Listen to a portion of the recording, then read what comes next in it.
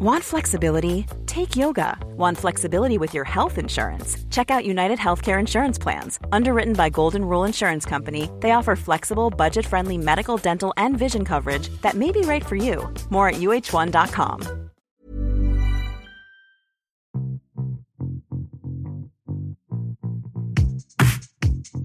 Hi, I'm Pav. And I'm Neil. And welcome to the Top 10 of Anything podcast. Let's start the countdown. 10, 9, 8, 7, 6, 5, 4, 3, 2, 1. We all enjoy a good scare. We all enjoy having the willies put up us, but it's nearly Halloween, so we're going to delve into the genre of ghost movies. Some are disturbing, some horrific, some light-hearted, but all have spooks and ghosts and ghoulies. Here's Neil with his ghoulies and 10 ghost movie facts. Thank you very much, Pav. So, in the 2001 movie 13 Ghosts, the characters needed in the movie to wear special glasses to see the ghosts. In the original 13 Ghosts from 1960, viewers of the movie needed special glasses to see the ghost. This is one of the only few details from the original that was kept. Oh, Francesca Retomdini, I hope I pronounced that right, aptly named Francesca in the 2002 film Ghost Ship, would survive the Costa Concordia sinking some 10 years after the movie. The Ring movie was initially promoted as Ring, with the same title as the Japanese 1998 version. However, shortly before it was released onto the big screen, it was changed to The Ring. For those who are unaware, Ju-on, or The Grudge, is heavily inspired by terrifying Japanese mythologies and urban legends. The clearest inspiration for The Grudge is the Onryo, a vengeful spirit that wishes to correct the wrongs it endured during a prior life.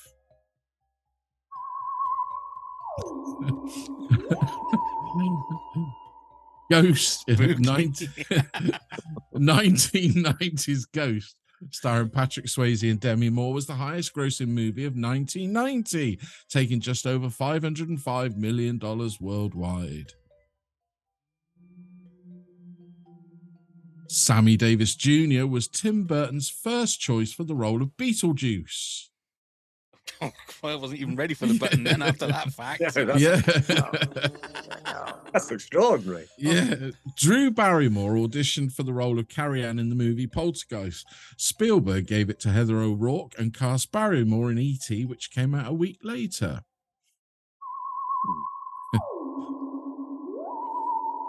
Martin Scorsese includes The Changeling as his top 10 scariest movies of all time. Oh, he forgot the ghosty noise. The scary music's run out, that's why. Casper is considered to be the first movie to have a computer-generated lead character. And the original House on Haunted Hill movie featured a gimmick called the Emergo. Theaters would be equipped with special systems that would cause a skeleton to fly over the audience. Charming. Shit, press the wrong button there. That was from Star Wars. Never mind. Charming to the last. Whatever. Yeah, whatever. It was Peter Cushing. He was menacing. And Star Wars had a ghost in, didn't it? It did, sort of. Anyway, we're here to do top 10 ghost movies, and it's a very special occasion. We've got a full screen here, a full house, ladies and gentlemen. Not only do we have old pod pal Tim Downie with us, but we have what we hope is new pod pal Justin Chubb. Yay! Hooray! Well, fellas, thank you very much for joining us. I loved the fact, if you're watching this on YouTube, you saw the full thespian, all of their range there with those scary sounds. It was a sight to behold. It was amazing. Thank you very much for that. So, first of all, I want to talk to you guys about your new podcast. Tim, we'll start with you. Folklands. Mm-hmm. Where did the idea come from, and why team up with Mr. Chubb? Well, it all stems from a deep love of one book, one particular book, which in this case is the Reader's Digest book of myths and legends of the British Isles. It was published in 1973, probably adorned most family bookshelves in the sort of mid to late 70s. It was one of those things that were just kind of a constant. And as a child, I would wander over to the bookshelf, you pull off this thing, and it's a big book. I don't know if you've ever seen one of these things. It's like a big, chunky book like that. It's essentially like a gazetteer of myths, legend, ghost stories, haunted byways, hollow ways, Roman roads, anything you could possibly imagine was in this book. And as you can imagine, it was just an absolute font of joy and wisdom and mystery as a child. And Justin and I both share the same extraordinary love for that book, and that became our cornerstone, if you like, to making this series. Right. So have you both been interested in doing a podcast anyway, and just trying to find a subject, or Justin, was this what, as soon as you knew this was it basically? Yeah, we hadn't really discussed doing anything, but as soon as I kind of realized that Tim shared this passion for the same kind of eerie, atmospheric tales and the idea of kind of going around the country, that was it. We both thought, yes, this is the excuse that we've been waiting for decades to actually do something, you know. Mm. Yeah. We were talking a little bit before we actually pressed record, and before Tim joined us, and Neil asked you the question, like, are you a believer, Justin? Yes. Do you want to just say what your experience of this, and then we'll ask Tim the same? Yeah. I mean, I probably have always been very interested and wanting things to be true, and my family have kind of my grandmother had lots of ghost stories and things that she would constantly tell, but I had a spooky experience myself. I was held physically down in a bed in a very, very old Cornish vicarage. It was absolute classic ghost material, but it freaked me out, you know. It suddenly made me reevaluate what a ghost is, that you can have a physical presence, something with actual physical force. So, yeah, from that moment on, I kind of made me think about lots of things very differently. Okay. Yeah. Well, and Tim, are you a believer? Have you had experiences? You know what? I haven't. I think it's because I so desperately want to see a ghost or a goblin or some sort of headless horseman or something, that even if I suddenly felt in the room like, oh, there's been a chill. Just any second now, people, there's going to be a presence, and it's going to be amazing, and it's going to scare the living daylights out of us. Just what? And I think it's that eagerness that makes usually some sort of spirit or entity just go, do you know what? Not today. Not this one. Not this one. I want the guy that no one's going to believe has been, you know, taken up by an alien and then probed. Them's the guys you want. You don't want someone that's, yes, oh, I can't wait. Too willing to be probed. No. Yes. Surely they have reached the end of probing. Yes. Surely they must have discovered everything they need to. Yeah. So with that, I'm saying, I take it that you do believe then. You're just waiting for that experience. Or is that what you want to confirm your belief? I'm a believer in as much as I want it to be true. I have yet to be proven. Right. It's yet to be proved to me that this, in fact, is true. Anything else could be like, I don't know, a door was left slightly ajar. That slight breeze I felt. Oh, it was? Yeah, could have been anything. So I've yet to see, but I will continue looking. Mm. I said to Justin again before we press record, the one thing I love about the podcast is the fact that it isn't just two people in a studio regaling stories to each other. You're actually basically out in the field, and you're at these places, and you're recording from these places. So you are getting the atmosphere of these places. And I said, I was listening to the first episode, and you could feel the sort of chills running down, because you're saying, oh God, yeah, look at those numbers over there, and look at that over there. And you're thinking, yeah, you're actually in the place with you, which I think is a great little way of doing it.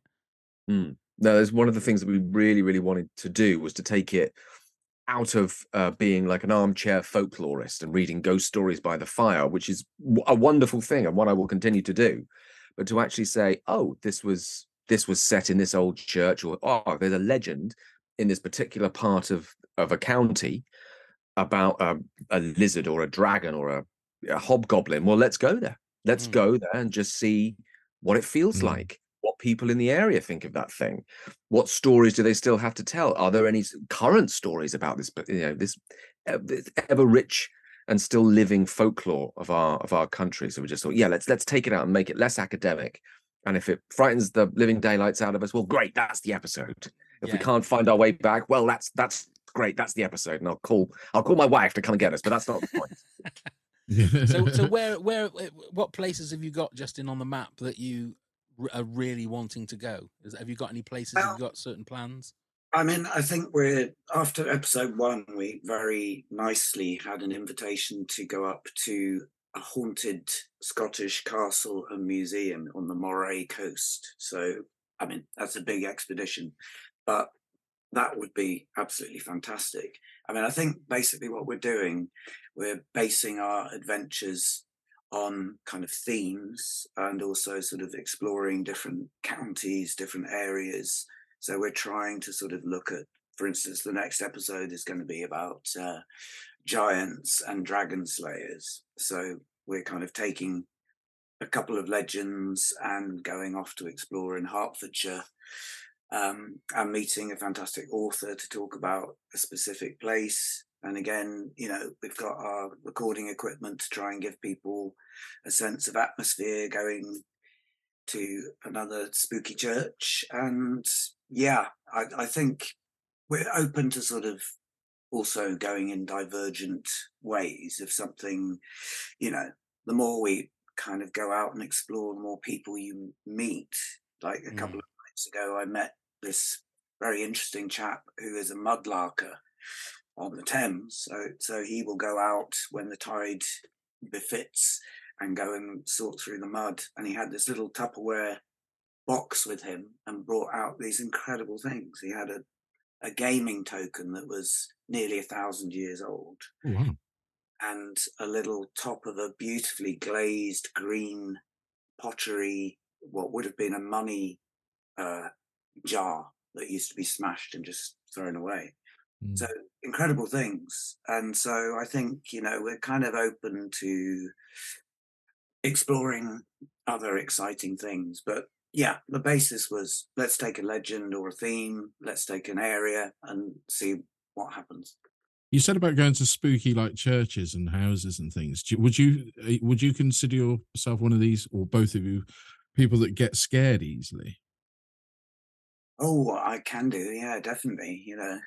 There's something, when we're talking about the films in a minute, I think that's the sort of funny thing. There's an area where being frightened and reading a ghost story is kind of pleasurable, and quite cozy as well somehow. I don't know. There's a sort of thin line between being completely frightened out of your wits, but also just the pleasurable spine chill. Yeah. No, I agree. And Tim, do you get scared easily? Sorry, yeah, Tim. I get scared easily. Probably, I'd like to think no, but the answer is probably yes. I would say if anything like this actually happened, and I actually did see some sort of house elf or ghost or phantom dog, I absolutely think I'll go to pieces. And I think that's fair enough. Thank you, Justin. I will need it. I'll put up like a big strong front, but I will literally I'll be hiding. I can't wait for that moment when it's actually live or on the podcast. This is when Tim loses his shit. He's just gone. He's running down the field, and there's he's taking his shoes off, and he's just gone. Keep going. Usain Bolt, move out. It's like the lines of flames from the DeLorean in Back to the Future, following Tim as he's running over the field. We will put the link to the podcast in the show notes, and I do recommend. There's one episode up at the moment, and I can't wait for the next episode. So just keep doing what you're doing, chaps, on that. It's fantastic. But the main job for tonight is to work out our top 10 ghost movies. So, Tim, we'll start with you with your number 10, please. My number 10. Okay, so my number 10. Now I had to think long and hard about this, and in what kind of order and what kind of What kind of thing do I want to get across? So this one's my number 10, and it's a film called Session 9. It's by Brad Anderson. It's in 2001, and it stars Peter Mullen as an asbestos remover going into an asylum. I don't know. Do you know the movie? I've seen it. No. Yeah, I do know this. Yeah. It's a real kind of overlooked gem of a horror film, because you think it's going to be one thing. You think, oh right, okay, load of asbestos cleaners going into an asylum. I think I pretty much know how this is going to end, and then it just doesn't give you that. It just becomes quite a dark, psychological. The narrative is very, very fractured. It is way more than the sum of its parts. It's an extremely low budget movie.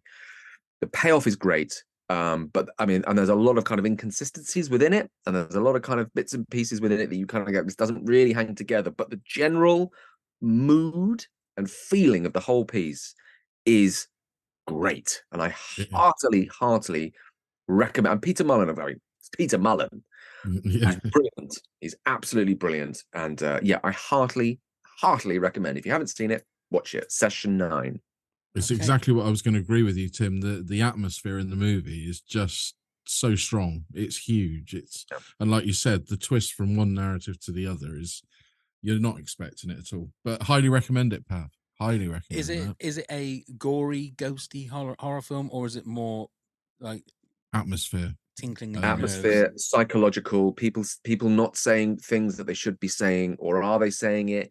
Narratives that are kind of fractured within. Didn't someone mention this? One of those films where someone mentioned something right at the beginning of the film, and then you get all the way through and go, hang on, didn't the person that just at the very beginning say like the major plot, and then just disappear and no one paying any attention to it, and then it all kind of comes. It's very good. It's really good.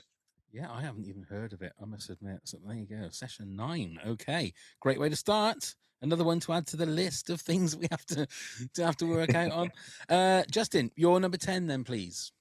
Well, I'm going to go for some TV stuff as well as film, because my obsession as a younger person was television, really, and creepy television. 70s telly, really. I think possibly because of the age I was. When you get scared and you're sort of younger, things go in, and in an era where there wasn't videotape, there were no DVDs, certain things kind of stick, and they're just there in the back of your mind, and you're thinking, wow, I wish I could see that again. Now, of course, you can see a lot of these things again. So number 10 for me was, there was a series called Beasts on Granada, I think it was, ITV, and Nigel Neal, the author of Quatermass and many other gems of horror, wrote a series of 6 different standalone plays. There's one called Baby, which is really scary and kind of, again, eerie, atmospheric. It's not bloody, it's not gory, but it sort of taps a bit into the stuff that we're interested in. A couple move into a village, a little cottage. They're doing repairs, and in the wall they find this jar, and inside the jar is the body of a very, very old baby. The wife is pregnant. Things kind of start to just get more and more eerie from there on. And yeah, it's a really nicely directed thing from, what year was it? I've got my little notes here. 1976. I think I just had to look on IMDb. Yeah. John Nelson Burton was the director. And yeah, Nigel Neal himself, for the climax of the very spooky piece, I won't spoil it in case people haven't seen it, but there's a very shocking sort of ending with a kind of shock thing. And he himself was the person I had to do that because you were just making that. My spine was going all cold when you was describing it all. It was getting a bit, oh my goodness. there's a really shocking moment at the very end of the play, and Nigel Neal kind of prepared this thing himself because he just wanted to be exactly right. Right. Yeah, it's just a very nice, sinister little piece of 1970s television. Wow. Simon McCorkindale. Was in Oh, it. really? Yeah, Very angry performance. as well. really. There you go. Good couple of crackers there. Neil, what have you got for number 10? Well, I've got an old classic, The Woman in Black. Now, I'm going to put the movie on there, but also the TV movie and series. And I'm going to give honourable mention to the stage play because I'm a huge fan of that as well. I find this a good classic ghost story, brought up to date, really, for younger minds to get a grips with. It's just got all the usual tropes. It is scary. I can't ever believe that it was a 12 certificate when it came out on the movies with Daniel Radcliffe. And I think they did a very good version. I mean, I'm more, like I said, I'm more of a fan of the stage version. I think I've seen it 4 times now on the stage and still love it every time I see it. It's clever because there's only 2 people in the whole performance, isn't it? Have either of you guys seen The Woman in Black? I have, yes. Yeah, it's just fantastic to see it on the stage. And then that's why I think I appreciate the movie a lot more than a lot of other people give it credit for the movie. But yeah, I do like that one. We talk about the chills at the back of your neck and the hairs on your arms sticking up. That's the story that does it really well. And there's like I say, I'll be talking about stage shows again later, but that stage show is fantastic. Although I don't know why in the London one they don't open it with a giant scream like they do on the touring one, which jumps everybody out. But I would say if you've never had a chance to see The Woman in Black on stage, don't find out about how the stage show works. Go and see it. But yeah, and kudos to the movie. They did it very well. And the TV series, which I wasn't a great fan of, but it did have a very iconic, there's that word again, scary moment when the woman floats over the guy in the bed. Do you remember the TV one when they do that? Yeah. You see, Nigel Neal adapted it. So yeah. And that terrified everyone, didn't it? I really like the TV one, actually. Yeah, I know what you mean. I think the stage play is kind of more playing on your own psychology and just being in a very dark place. Yeah. But yes, I do enjoy that one. Yeah, I must admit. So my number 10 is The Shining. Now, The Shining is an amazing movie and is in. Why are you looking like that, Tim? Number 10 is The Shining. In my ghost Your movies. number 10 is I don't know what to make of this. I mean, The Shining is an amazing. What is 9 better than The Shining? Okay. You wait till you see my number 3. Is all I'm going to say. You wait till you see if my it's Casper again, I'm gone. It's Casper. Yeah. The thing is like it wasn't originally in my top 10, and then I thought to myself, well, it's The Shining, so it should be, even if it, movies that begin with the letter S, The Shining should be in there.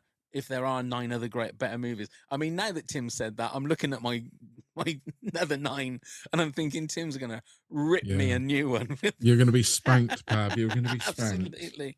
Absolutely. But I will say, it wasn't until I was looking at Google, I wanted to see like top 50 greatest ghost movies, and The Shining. I thought, why is The Shining? I thought, oh yeah, of course. Yeah, obviously it's a ghost movie. But the thing is, like The Woman in Black, I remember seeing that the movie of it, and it had every trope on there that I don't like in horror films. And my wife will jump at anything, it doesn't matter. Even if there's something there to jump at, she will jump.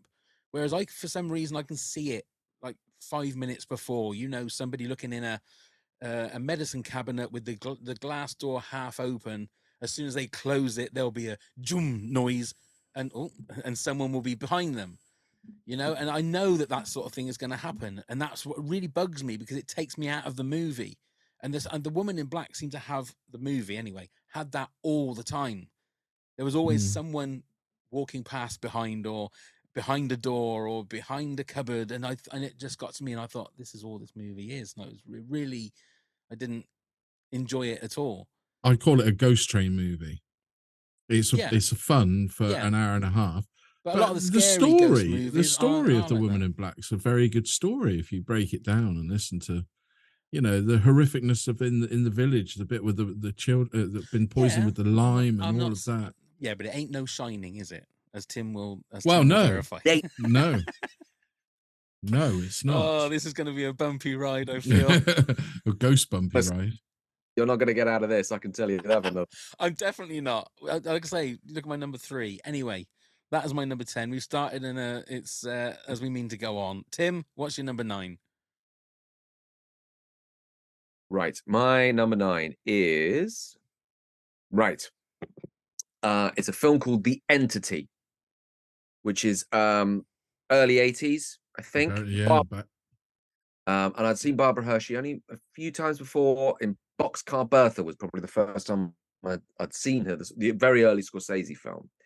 And then I remember seeing, I don't know if you remember this at all, but when I used to go into the local video shop in the village, they would always have, the sort of sword and sorcery bit and all those kind of Conans and things like that. And then kind of mixed in amongst all of that was, I remember just this black box with red writing just saying The Entity, with kind of those kind of glow underneath the word. Very 80s. And I was absolutely intoxicated by it. I was like, wow, this doesn't even have a picture. This must be terrifying. And then actually seeing it, being a lot older, than watching it and going, actually, this is really quite tough. I don't know. Has any of you seen The Entity? I've never seen it. No. Yeah, I've seen it again. Yeah. It's a she that gets physically and sort of sexually attacked by a gang of 3 ghosts, entities. And it is quite full on and very controversial when it came out. And it's you do get quite a psychological battering from it, as it is quite relentless and it's very intimately filmed. So there's very few wide shots. It feels very claustrophobic, and it is pretty much just Barbara Hershey. There are some other sort of extraneous characters that come into it, psychologists and police and the usual kind of people. But essentially, it's just her in a house, and there is this thing, or these groups of things that are in this house, and they are absolutely after her, and she's superb in it. And absolutely brilliant. And as a sustained piece of terror, it's a real masterclass in that. Like, she must have been absolutely exhausted. Looking at it from an actor's point of view, you go, goodness me, you must have been shattered every single day. God, I hope the catering was good, because you'd have needed something. Yeah. But it's great. It's very 80s. Again, really well shot. And it's up there. It's a genuinely uncomfortable, spooky feel. And I think sometimes those films are very few and far between, because we get so used to horror tropes and how things work, and the Luton bus, the classic Val Luton technique of what's that over there. It's the same thing as you closing the door. The Luton bus. If someone went, oh, it's fine. Bus arrives. People get off. So we're used to that, but this uses them sparingly and very well, and uses very little music in it, which I think is really good. So The Entity. Very good. Yeah. Good one. Very good movie. Justin, your number 9, please. I'm going to go for Mulholland Drive, the David Lynch film.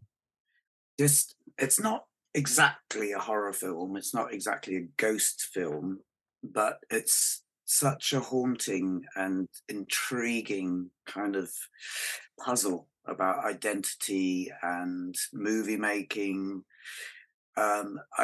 It's very haunting. I think a lot of my choices of my top 10 are things that sort of have a nightmarish quality.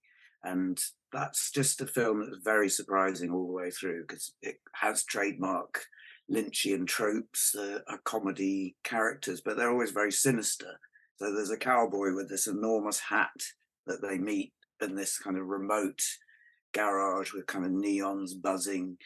And it's kind of funny, but it's also really sort of unnerving and odd. And halfway through the film, Naomi Watts is sort of the main character, really, that carries us through the film.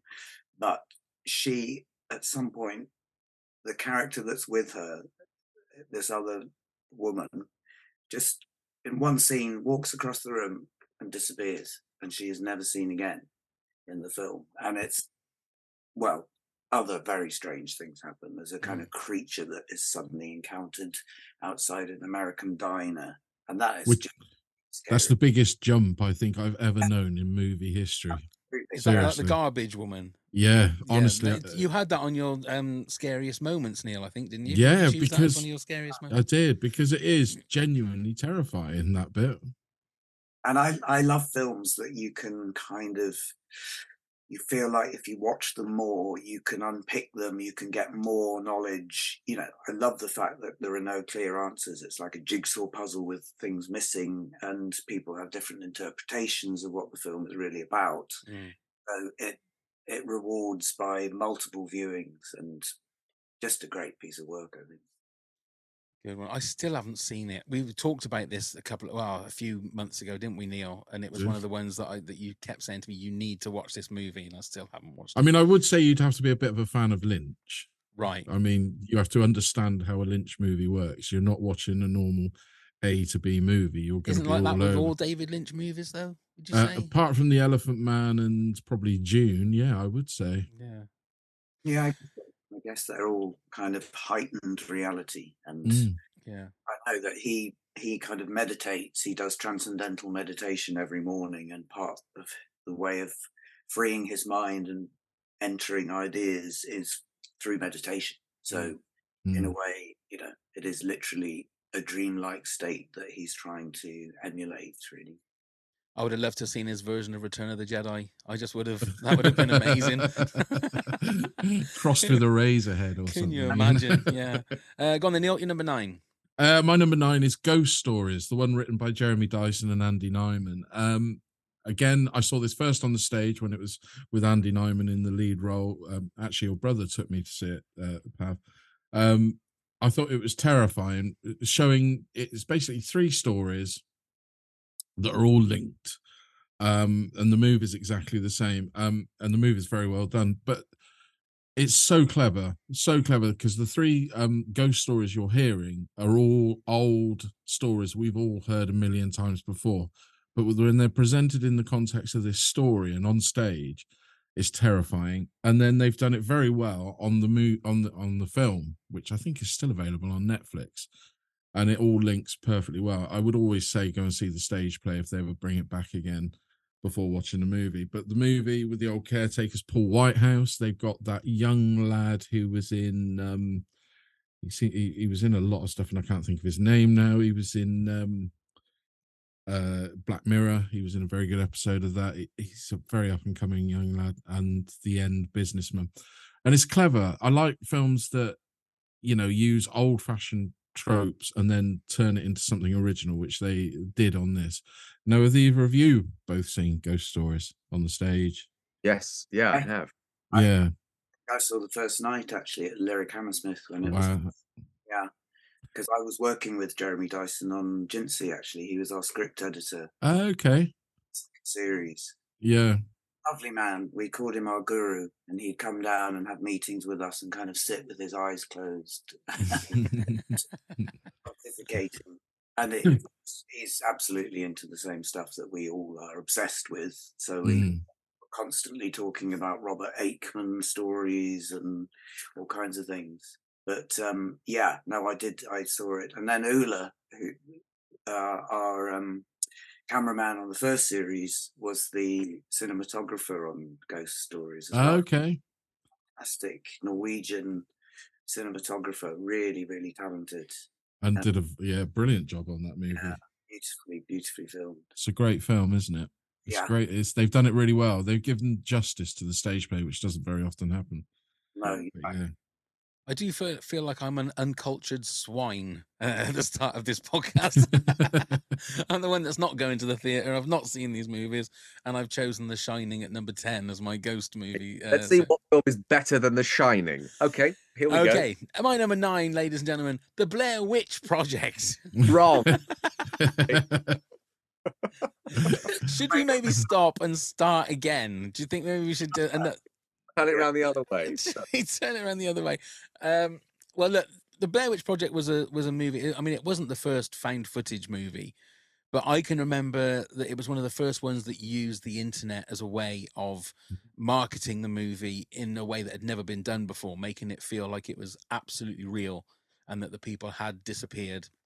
It was the first movie I ever watched with surround sound at home, and I kept looking out of my living room window because I thought somebody was shouting down the street, but it wasn't. It was the rear sound box, if you like. And it genuinely, I don't get scared very much at movies, and I think they'll find with my ghost movie. I haven't got a lot of scary ghost movies in my top 10 ghost movies, but this one genuinely, especially the last scene with the man standing in the corner. Yeah, it's the found footage, the sort of look of it, which obviously is unsettling to start with, and it's in black and white. But it's very rarely that a movie will stay with me for a few days and maybe weeks. But that scene at the very end, where you don't know exactly what's going on, and the young man is just standing in the corner with his back to you, and that it was a genuinely chilling moment. And then obviously Paranormal Activity and all these other movies that came with found footage sort of, but it was a phenomenon when it came out, and it was just one of those movies that I think was a moment in time, definitely. I don't know what you guys think. Tim, are you a fan of the Blair Witch Project, which is at number 9 for me? Which is, I mean, we can talk about that endlessly, but let's back to the film. I remember it coming out, and I know this is going to sound ridiculous. I think it came out on my birthday, or it came out around that time. So I can remember seeing it that opening weekend in the cinema, and it was packed. It was one of those ones we would go to the cinema, and literally everybody was there, sort of waiting. Yeah. I think on that particular occasion, we couldn't see the end of the film because someone threw a firework into the cinema. Oh, this my was God. Unbelievable. Absolutely unbelievable. Anyway, that's my story of the Blair Witch, but I really enjoyed it. I didn't know what to expect. I think that was its kind of power. Yeah. Is for a brand new audience that, I mean, now we're so used to it. It's it's become like one of those things, like steady cam cameras, shooting in an office. You go, well, that's been done. Yeah. But then that was absolutely like, what on earth is this? And it was done so well, and it was done. Yeah, it was. I really enjoyed it. I've only ever seen it since it came out one other time though, so I've only seen it twice. Oh, right. 20 or 25 years, Yeah, maybe. yeah. Something like that, yeah. Justin, did you see it? Yeah, I did. I went to the cinema. I've got it on my little DVD shelf. Yeah, I think it's a really nice, classy film, actually. I think it's really well structured. The performances are very realistic. Yeah, it did freak me out. The bit with the guy standing in the corner is genuinely frightening. Yeah. In a kind of simplistic way, very kind of Woman in Black in a way. It's a simple thing. There are no shocky, bloody moments in the whole film, but it's all about this atmosphere and finding these things and feeling watched and quite primeval things. And yeah, I think it's a great film. There was a prequel film called The Last Broadcast, or not a prequel, but it was a film that was allegedly the first kind of found footage. That's right. Which is also really good, actually. Yeah, yeah. Blair Witch people were kind of slightly accused of nicking this guy's idea, but that's also a very good film. Yeah. But they did hands up say that they stole the format from the Cannibal Holocaust movie because that's a found footage, and yeah, it's interesting if you listen to them and on the documentary. That's where they admit that's how they got their style of the found footage was from that movie. But I suppose it's also a trope in written books, in ghost story literature, that you find the book of somebody's, terrible experiences, and they probably never made it out, and the last page is ripped, like The House on the Borderlands, William Hodgkins, what's his name? Hodgson. So that's sort of a book within a book, where the narrators find this old rotting book in a house that is on the borderlands between a demonic sort of plane and that's a trope that kind of Blair Witch repeats, obviously with new technology. But great. Okay, Tim, your number 8, please. Right, my number 8. So I'm going world cinema here. So I'm going to go for a film called Under the Shadow from 2016. It's an Iranian film. And again, I'm quite a modern one, which for me is quite a leap, because usually my ones are, they've got to be earlier, much earlier. But this one absolutely took me by surprise. I thought this is a really, really clever, well-made, basically like a haunted house film set in Iran, post-revolution, sort of time of the Ayatollah. and it's about a young family and who live in a block of flats. And one day there's an air raid, and a bomb comes through the roof and kind of lodges itself in the bottom of the block of flats. So it's an unexploded bomb. The house has to be evacuated. For some reason, they have to, the mum and the daughter have to stay in the house, have to stay in the flat. And then things start happening. So it becomes a thing, it becomes a story of, did the bomb bring something with it, or did the bomb awaken something within the building that has always been there, but now is becoming quite malevolent? And the thing I really liked about this as well is it plays with a different style of ghost. We are used very much to a Western style of ghost, clanky chains, wailing, and that kind of thing. And this plays with more of a Muslim Arabic style, almost like a jinn that would haunt this house. And I found that absolutely brilliant and fascinating, coupled with the political system that is around in Iran at the time. So at one point she runs out of the house without a headscarf on and is stopped by the police, even though she is pleading by saying there is something inside, there is something happening, and I need someone to come and help. And they are more interested in why she's not covering her hair. And she then gets arrested for not wearing a headscarf. And so it's things like that you think that would never happen in a an old UK, American, French, European film, but it plays into the storyline and that sense of, well, you inside is hard and spooky and difficult, but outside also has its dangers and threats that also then come into play. So there's never really a sense of feeling completely safe or comfortable wherever you move. And she's also a woman on her own with a daughter, and so that is also another. It's a really clever, with a really good. When horror is done really well, it has such a social voice and something to say, much like Get Out. A very social sort of standing and something to say, and this again does the same thing, and again does it really, really well. And again, it's very eerie, very uncomfortable, shot really beautifully, and new ghosts, different ghosts that we're not used to. So yeah, it's very good. Where did you come upon that movie? It's on Netflix. Oh, is it? Yeah. Netflix, yeah. But I saw it because there was a movie that came out called A Girl Walks Home Alone at Night, which is another Iranian film. It's an Iranian vampire film, all shot in black and white, female lead, female director. And so I was absolutely fascinated. We're going, well, that sounds amazing. I don't think I've ever seen an Iranian vampire film. And again, it plays on the same things about female sexuality. Obviously, vampires and sexuality are true bedfellows, but then putting it within a regime that's very restrictive for women especially, and the idea of a woman walking home alone at night, and instead of being the prey, they become the predators, but something very different. And it's shot really beautifully, shot around Tehran, and I really thought, oh, that's really interesting to see an Iranian horror. And then suddenly this film popped up, so I went, oh, great, well, I'll go and explore that as well. I'll see what that's like. And yeah, that's how I came across it. Great. Well, there's another one to add to the list. Excellent. Okay, Justin, you're number 8 then, please. I'm going back onto TV now.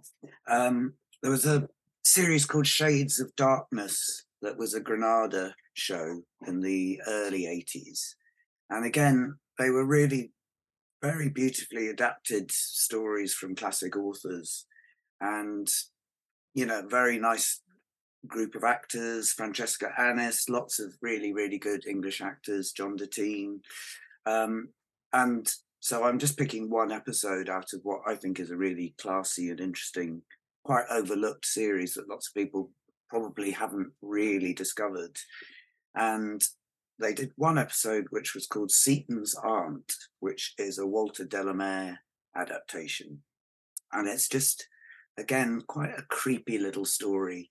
This schoolboy goes back home with his friend to the house that his friend lives in with his aunt, Seaton's aunt, and Mary Morris this very wrinkly little, quite sinister actress is the aunt, and it's kind of just about him gradually realizing things are very, very odd here.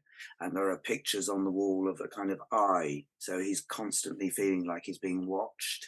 And at night he sees candles going down the hallway and knows that Seaton's aunt is doing something in the middle of the night. It's kind of properly eerie and creepy, and yeah, just nicely kind of paced. And this was kind of early 80s. I think it was 1983. You can get, I think there's an American DVD of some of the episodes, but that's not on it. But I did find it on YouTube. There's a kind of grainy version on YouTube. Yeah, really good, really good. There you go. I'll put that on our video playlist for our Patreon subscribers. Then, if it's there on YouTube, you better watch the whole thing. Very good. Go on then, Neil. You're number 8. So it's Ringu, the Japanese version of The Ring. I don't mind the Hollywoodization, but it just lost a lot of its atmosphere and scares, to be honest. But the original, if anybody's seen it, is stripped back. It's not a glossy film at all, but we all know the story. You know, you watch the videotape, 7 days later you'll die, and things like this. Japanese horror then in the 90s up to the sort of early 2000s, where they were on top of the world with their horror films, and this was a sort of strong horror one that went ghost story that went mainstream. But yeah, atmosphere, scares, it's got everything you could ever want. And the image when you first see of the girl crawling out the TV in this film, yeah, was again another truly terrifying thing to witness. For people listening and not watching, Justin just did his version of it there. I couldn't get to the woo sound quick enough there for that, unfortunately. I mean, yeah, I'm not a big fan of the remake. Naomi Watts again, wasn't it, in the remake? But it's all right. It's just, I'm not, yeah. I didn't want to see it because the first one was so good. It is so good. It really is. It's just such a good ghost story. It really is. And terrifying is what we want. Yeah. Mm. Fair enough. Okay. Yeah, I've never seen it. Like I say, I don't like horror films. Where have you been? Yeah. You've seen the remake, haven't you? The Hollywoodization of it, I surely. haven't, actually. No. Look, this is going to be stupid for someone that is hosting a podcast about ghost movies. I'm not a massive fan of ghost movies, I have to say. Not the traditional scary. There we go. Okay. Look, I know that, Tim, now that in your eyes I've completely ruined my reputation. Like I had a reputation in your eyes anyway, Tim, but anyway, let's forget about number 10. We're on to number 8 now. So my number 8 is Poltergeist. That's my number 3. Oh, is it? That's your number 3 now. Okay. Very high up there for me as well. Oh, is it? Mm. Not your number 1. That'll be saying, wouldn't it, Pav? No, that would be saying. No. What number is it for you, Tim? What number is it for you, Tim? We can't say. Number 1 will be Casper. That's yeah. Of course it will. Okay, I won't probe any further. I know how much you like that, Tim. But for me, I mean, look, Poltergeist is a scary movie as far as I'm concerned. It's beautifully made, wonderfully written, got some fantastic performances in it, and some genuinely scary, unsettling moments. That whether it's the like the clown or the tree in the little boy's bedroom, or the just face the whole peel. Yeah, just Heather O'Rourke in front of the television, and you know they're here and all that stuff. It's just so unsettling. But it's Spielberg, Toby Hooper at the top of his game. Yeah, just a great movie. And of course, the great fact is the skeletons at the end are real. Yes. Yeah. Yes, it's the Indian burial ground, isn't it? Yeah. Spoilers. It's crazy. Spoilers. Okay, so Tim, you're number 7 then, please. Oh, right. So I've gone a bit left field with this one, but it's a film I've probably watched, oh my God, I mean, it must be nearly 100 times. It is the 1941 Arthur Askey and Richard Murdoch classic, The Ghost Train. Wow. Yeah. It's superb. It's hilarious and funny. It was based on a play by Arnold Ridley, rather, who was in Dad's Army, and was a very famous playwright as well. And this was his most famous play. And it's just a kind of gloriously silly 1940s kind of piece of propaganda as well. Let's be perfectly honest, during the war years, of sort of kind-hearted Arthur Askey kind of singing and dancing with Richard Murdoch going, "Come along, you silly little man," like that, and Irene Handel going, "Oh, I'll just have another drink of gin. Oh, all right, I'll do it." Things like that, and it's brilliant, and it's about, as you can imagine, a train going down to Truro with passengers. Arthur Askey's annoying everyone, as is the general Arthur Askey way, and they get turfed off in a station in the middle of nowhere.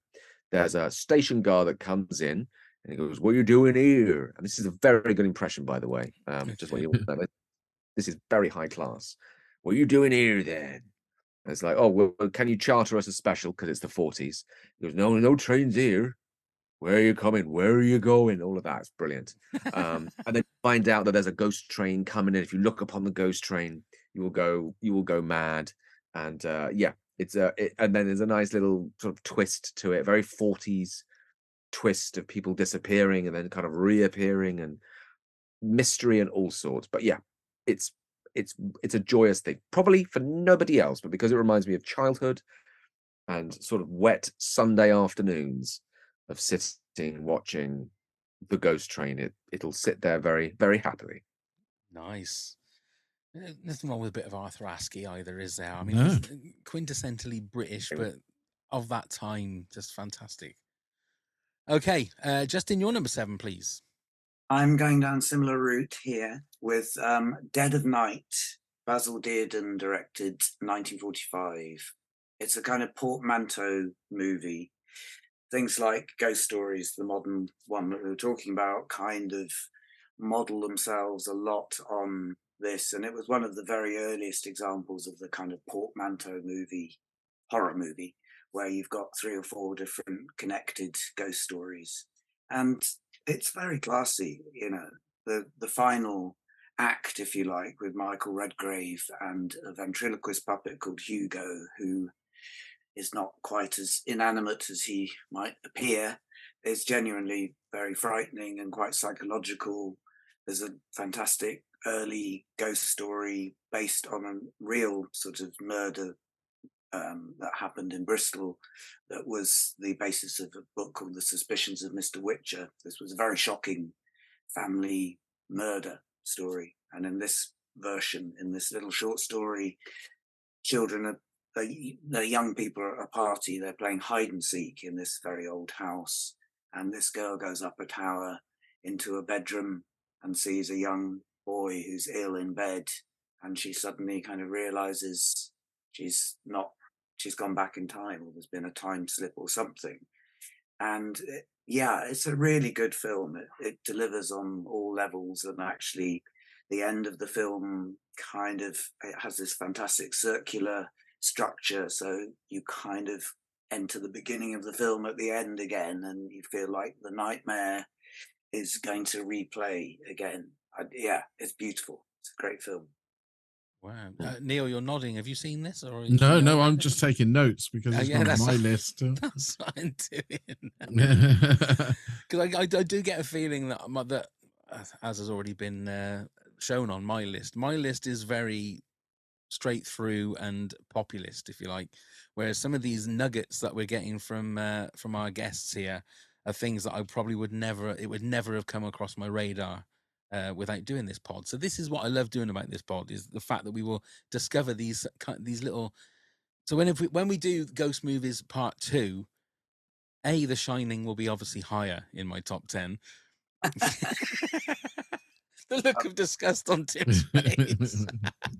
I'll wake in the middle of the night and just be pacing, thinking about for weeks on end now, Pav. You've ruined it. Like say, wait until my number 3. That's really going to piss Tim off.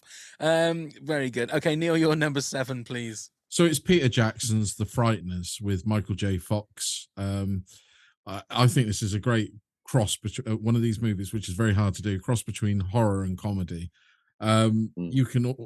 It's a great story, all filmed in New Zealand. Michael J. Fox, obviously, still probably just in his prime then. It's like I say, you can see the effects that he then subsequently took on to Lord of the Rings movies and everything like that. How he did the wraiths and all of that. I don't quite know exactly how to explain the story, but basically you've got a private detective that's surrounded by ghosts, and he can see ghosts, and then he has to get or help solve the problem of the evil ghost. I think it's Busey, isn't it? Jake Busey is the evil guy in it. And he looks very mean in that one. But if you've never seen it, I'd say give yourself a treat, give yourself a Sunday afternoon, put it on. It's Peter Jackson before he became commercial, I suppose. Great fun. Yeah, probably. Sorry, Justin. Yeah.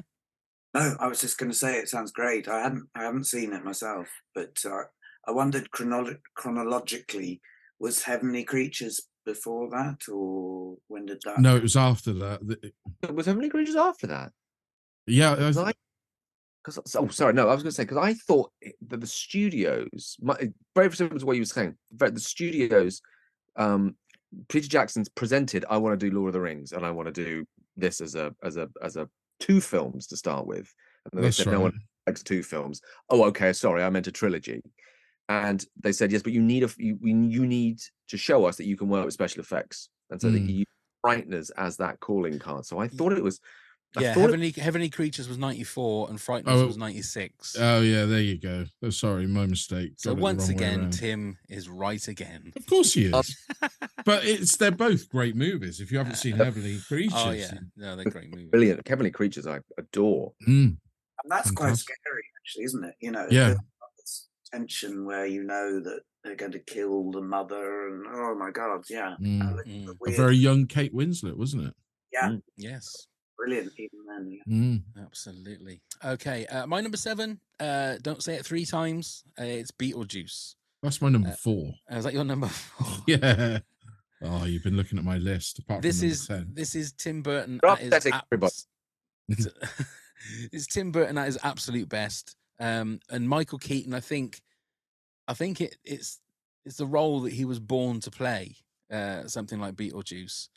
And it's mad and crazy, and I hate watching it when it's on terrestrial television because they always cut out the best bits when Michael Keaton was just allowed to go completely crazy, and they just seem to cut those bits out for some reason. And it's I don't think I've ever seen a movie ever like that since. It's one of those movies I'll put on every so often just because Michael Keaton's not in it a lot. But when he's in it, he steals every scene that he's in, and I'm really interested to see the Beetlejuice 2 that was what was being filmed before the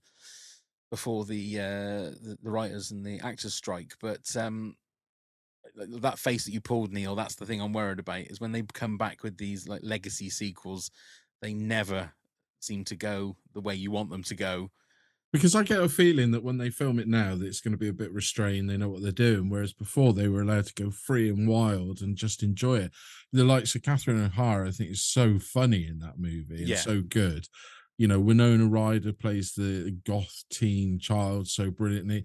It's hilariously funny, yet perfectly dark. The whole bit when Alec Baldwin and Gina Davis are trying to scare the family away and creating all, it's really well written. And that's the thing that we forget. They're ripping their faces off. They're trying to be as scary as they can just to frighten. And the smoking woman, I think, is hilarious. You know, with the slit neck and the smoke's constantly coming out of her neck as she smokes. It's just great sight gags. That's mine. Anyway, that's my number 7. So, Tim, your number 6, please. Right, my number 6. So I'm going to go all the way, leaping from 1941 all the way up to the heady heights of 1962.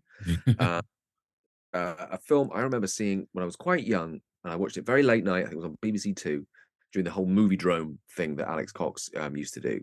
And it's a film called Carnival of Souls, which is basically like a Lynchian nightmare before David Lynch became David Lynch, and it's about a young woman who's escaping. It's all black and white again, really low budget, who's kind of escaping from her past, but then is haunted by the visions of this pale-faced man that just keeps appearing in strange and then places, and then basically reality begins to kind of shift and fade, and she kind of drifts out of reality into this world of dream. And there's a very famous shot which is around a merry-go-round, and she's trying to kind of get off this merry-go-round, and then this white-faced man that's actually played by the director Herc Harvey is chasing her around, trying to kind of push past all these merry-go-round horses and things like that.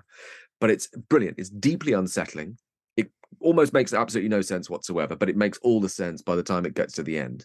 And it's just really good. It's one of those films that you just can't, you get captivated by it, as it's spooky and odd and weird. And yes, it's brilliant. It probably, if I watched it again now, I would look at it and go, this is absolute dross. But the residing memory of it is, this is a terrifying, spooky, unsettling film, but it also has a slight coziness, like Justin was saying about certain ghost films, is they have a certain coziness to them, and this, it kind of has, in its oddity and its just strangeness, it has a coziness to it as well, which is very strange. But the woman, I can't remember who plays the lead, she's perfectly dreadful, like literally someone that you would grab from sort of like, Margaret's done some acting, she was in Blythe, she'd be amazing, and then they put her in that sort of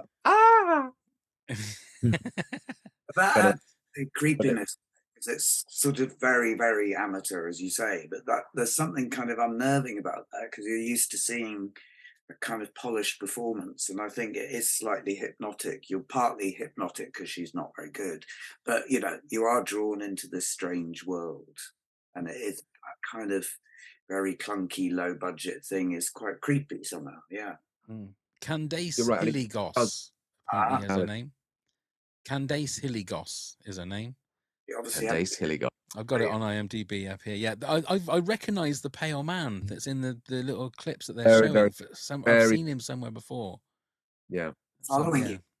Yes. Yeah. Be careful, pal. He's behind you. What's that? What's that?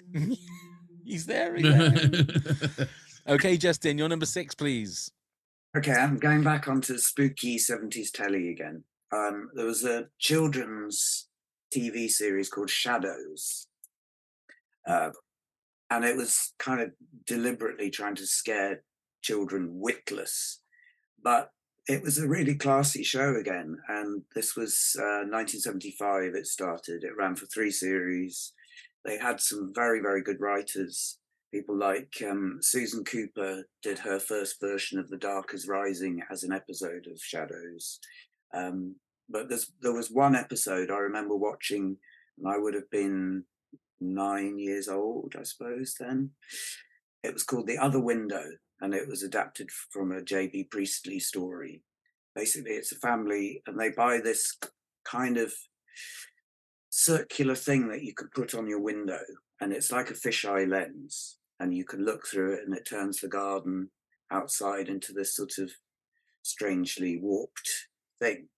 And when the family start looking, the young girl played by Sophie Ward, her first role, I think, when she looks through the other window, she starts to see characters from the past coming through the garden.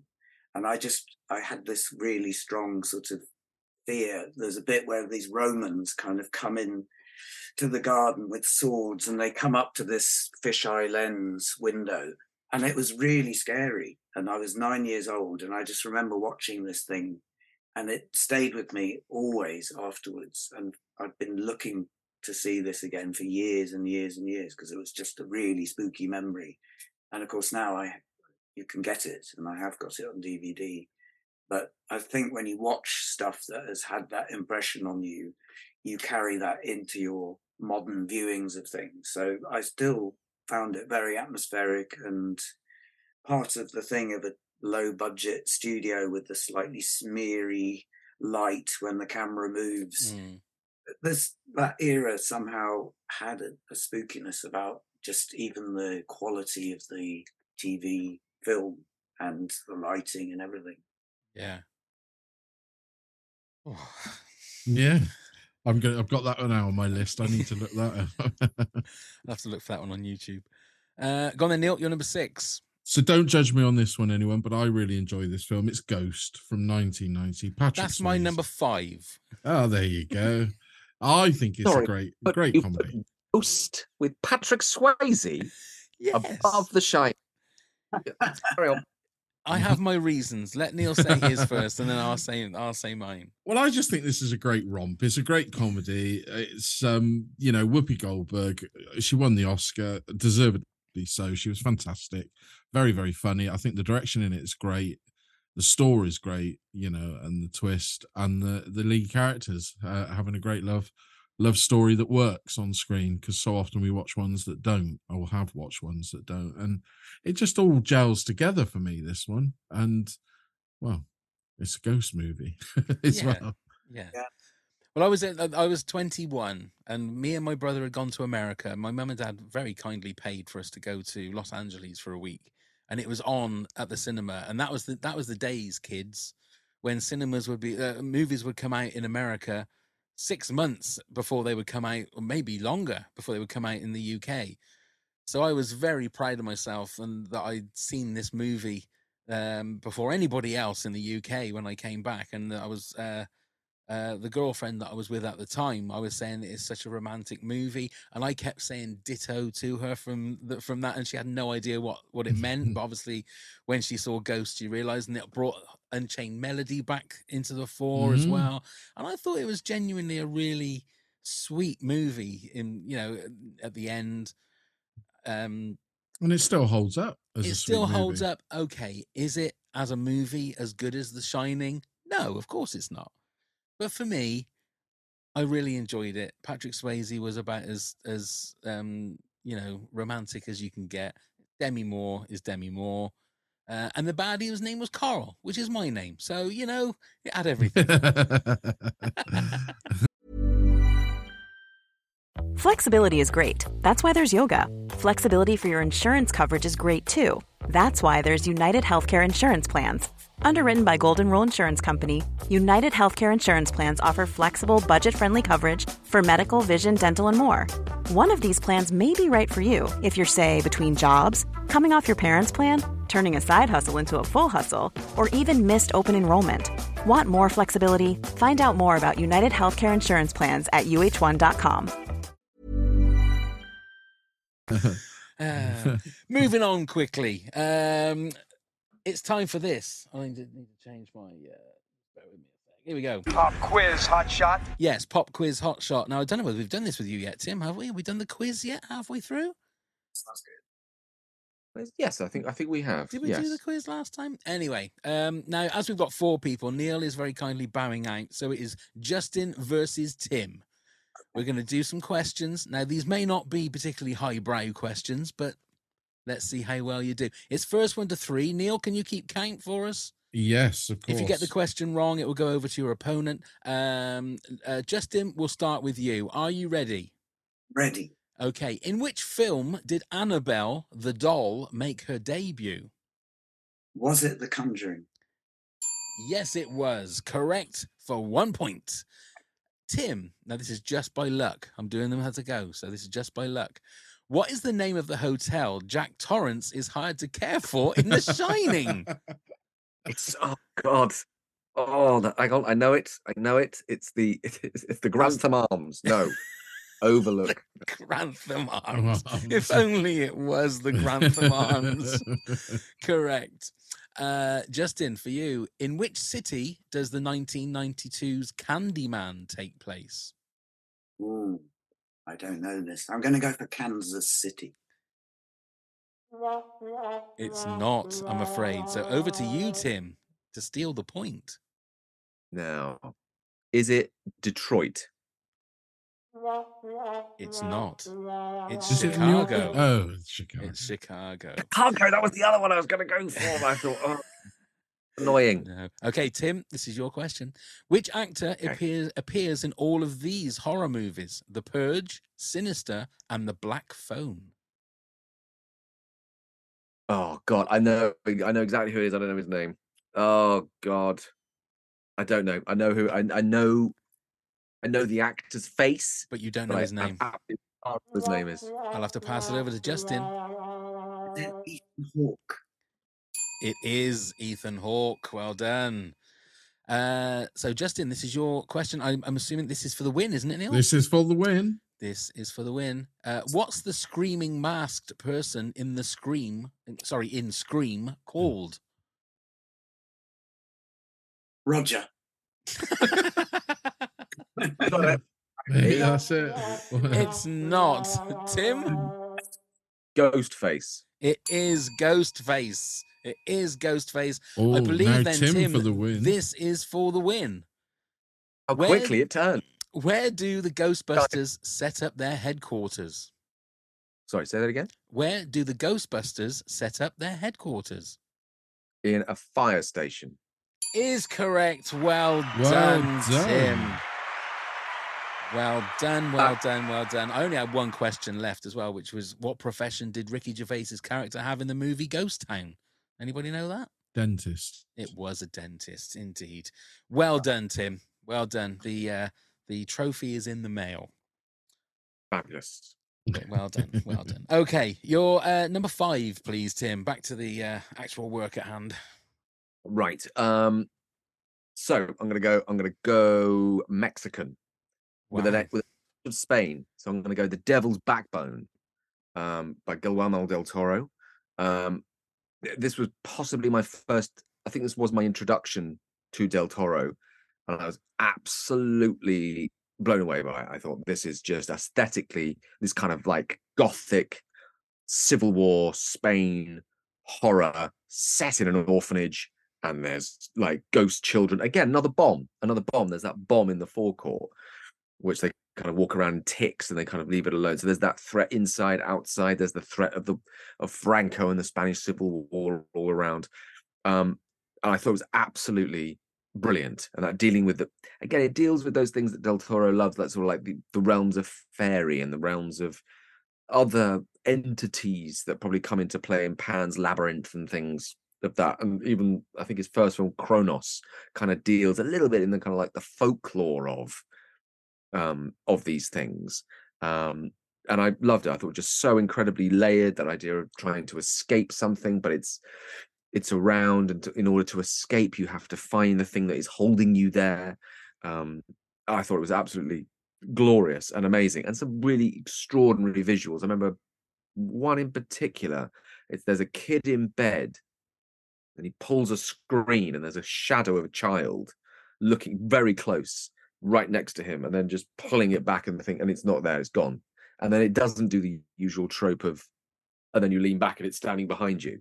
Just nothing happens, but it just leaves you with that lingering sense of dread, like, oh, there is something that can see me, but I can't see it. And I found it extraordinarily, brilliant, absolutely brilliant. And again, and also a ghost story set in somewhere that's hot, which you don't often see. It's usually cold, wintry nights or abandoned buildings or things like that. But this was, big, hot, middle of the desert, good old ghost film with the Spanish Civil War raging around. Yeah, it's the one thing Del Toro is great at is the visions and the imagery that he can put on a screen. That's his gift, I feel. Most definitely.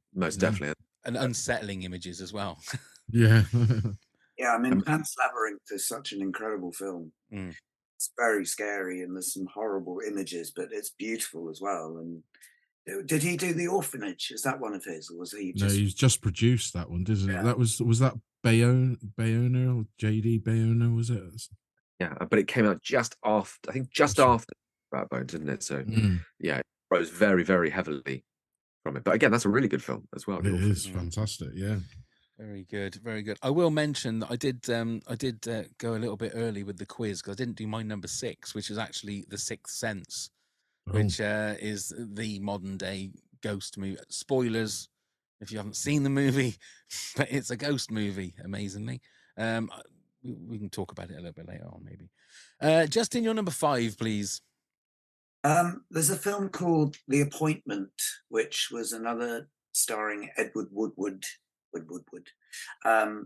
1981, a director called Lindsay Vickers. And for years, it had become this kind of cult thing that was only available on very grainy VHS. There was a really bad version of it on YouTube.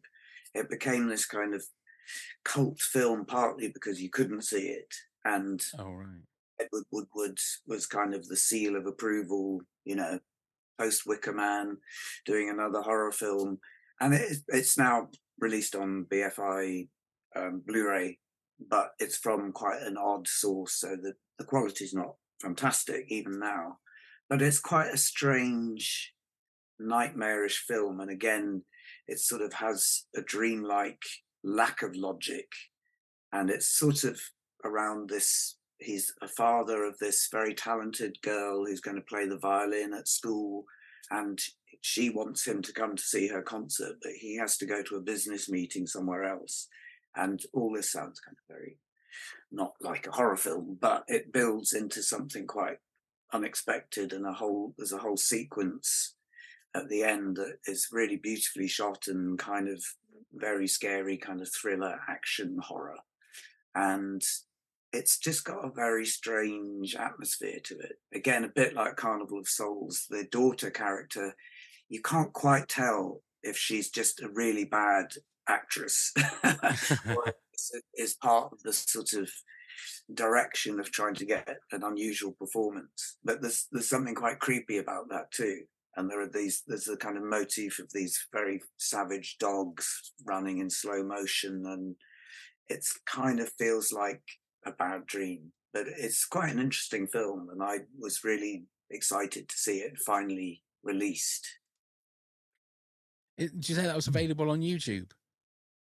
It used to be. I don't know if it still is, but this was a kind of very bad copy from the loads of kind of lines across it. But in a way, that kind of added to the Blair Witch-like thing of this is the only way you're going to see it, Yeah.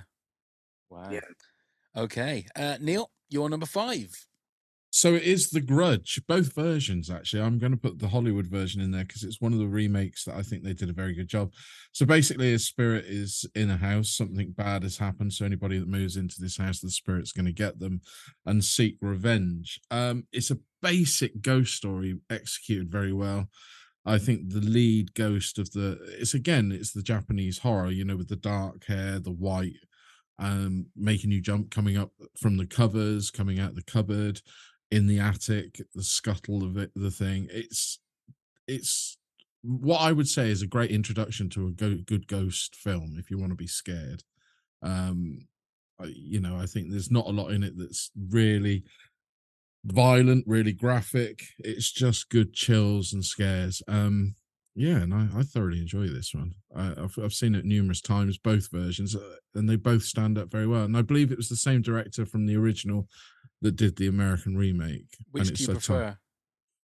If I was really pushed to shove, it would be the Japanese original. You can't beat it. It brings a lot more of the atmosphere, but they did a great job transferring it across because they still filmed it in Japan with Sarah Michelle Gellar's in the lead role. Right.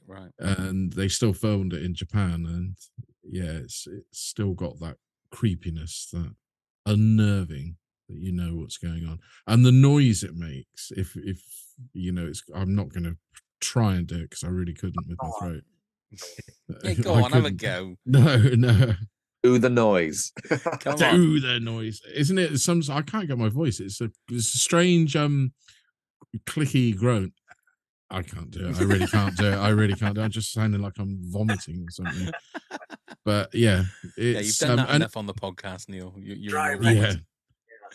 Come on. It's a terrifying noise that sticks with you. If you've never seen the movie and have no idea, that noise, I guarantee, if you hear anything similar afterwards, you'll be like, oh shit. Yeah. Okay, fair enough. Okay, my number 5 was Ghost. So we're back with you, Tim, for your number 4. My number 4, right. I'm surprised he hasn't been mentioned thus far, but maybe that will come up later. It's going to be John Carpenter, The Fog. Yeah, that was absolute. gem. It's an absolute stone cold classic. And again, it has that similar thing, and maybe it's the radio thing of sort of like, and here we are, late night, and watching that fog roll in over the sea. It has a warmth and a coziness and a comfiness to it. Even though it's just super cool, it's also got Jamie Lee Curtis. It's got the classic John Carpenter soundtrack to it. It's really, really enjoyable. And then it also has that quite very old-fashioned story of, like a ghost ship coming back for the 100th year anniversary of, I can't remember quite what it is, but it's the City Fathers. That's it, the City Fathers or something is coming back. And then that revenge, and then that classic Carpenter thing of just close-ups of grappling hooks going into people or kind of slashing someone's face and things like that. But yeah, I absolutely love it. And that slow creep of what's coming. And I do like that thing. Very similar to It Follows, which is another extraordinarily brilliant film. One of those films that is a real hidden gem. Not one you can just, which was what I did once, which is you just kind of throw it on a Halloween evening and then just expect people to just go, there it is. But it's because it's a real creeping watch. And I think The Fog is the very essence of that. You know it's coming, it's coming. It's just a matter of time. Even if you shut a door, it all kind of creeps under, or you close a window and it creeps in through the side. It's really, really good. Again, and one I could happily, if I see it on, I'll happily just sit and watch the whole thing. I just really, really enjoy it. Not necessarily scary as such, but it's just very evocative for me. It ticks all the boxes of things that are scary, isn't it? It's like fog is just inherently scary anyway, I think. But that end shot when they're all in the church at the end, and you see the sailors basically in the fog, I think it's quite terrifying still. This was in and out of my top 10 all bloody week. It's a great movie. Great movie. A great one. Yeah. Okay. Justin, your number 4, please. I'm going back onto television again, I'm afraid. Sorry. But there's a play for today that was recently released in one of their box sets called A Photograph. And it's sort of a companion piece to another play by the same writer, John Bowen, who did one called Robin Redbreast, which was a kind of similar to The Wicker Man in terms of a character goes into a rural location and starts to encounter sinister villagers and realizes there's some sort of plot that they're going to become part of, ending in a kind of sacrifice. And A Photograph is the sort of companion play to this. And one of the characters, this very sinister old woman, appears in both of these plays. But there's just something, again, quite intriguing. There's a little bit of reading between the lines about the characters and what's really happening. And it's got a properly spooky, unpleasant ending. And there was, again, just something about the play for today strand that had this freedom of expression that just never really happened again on television.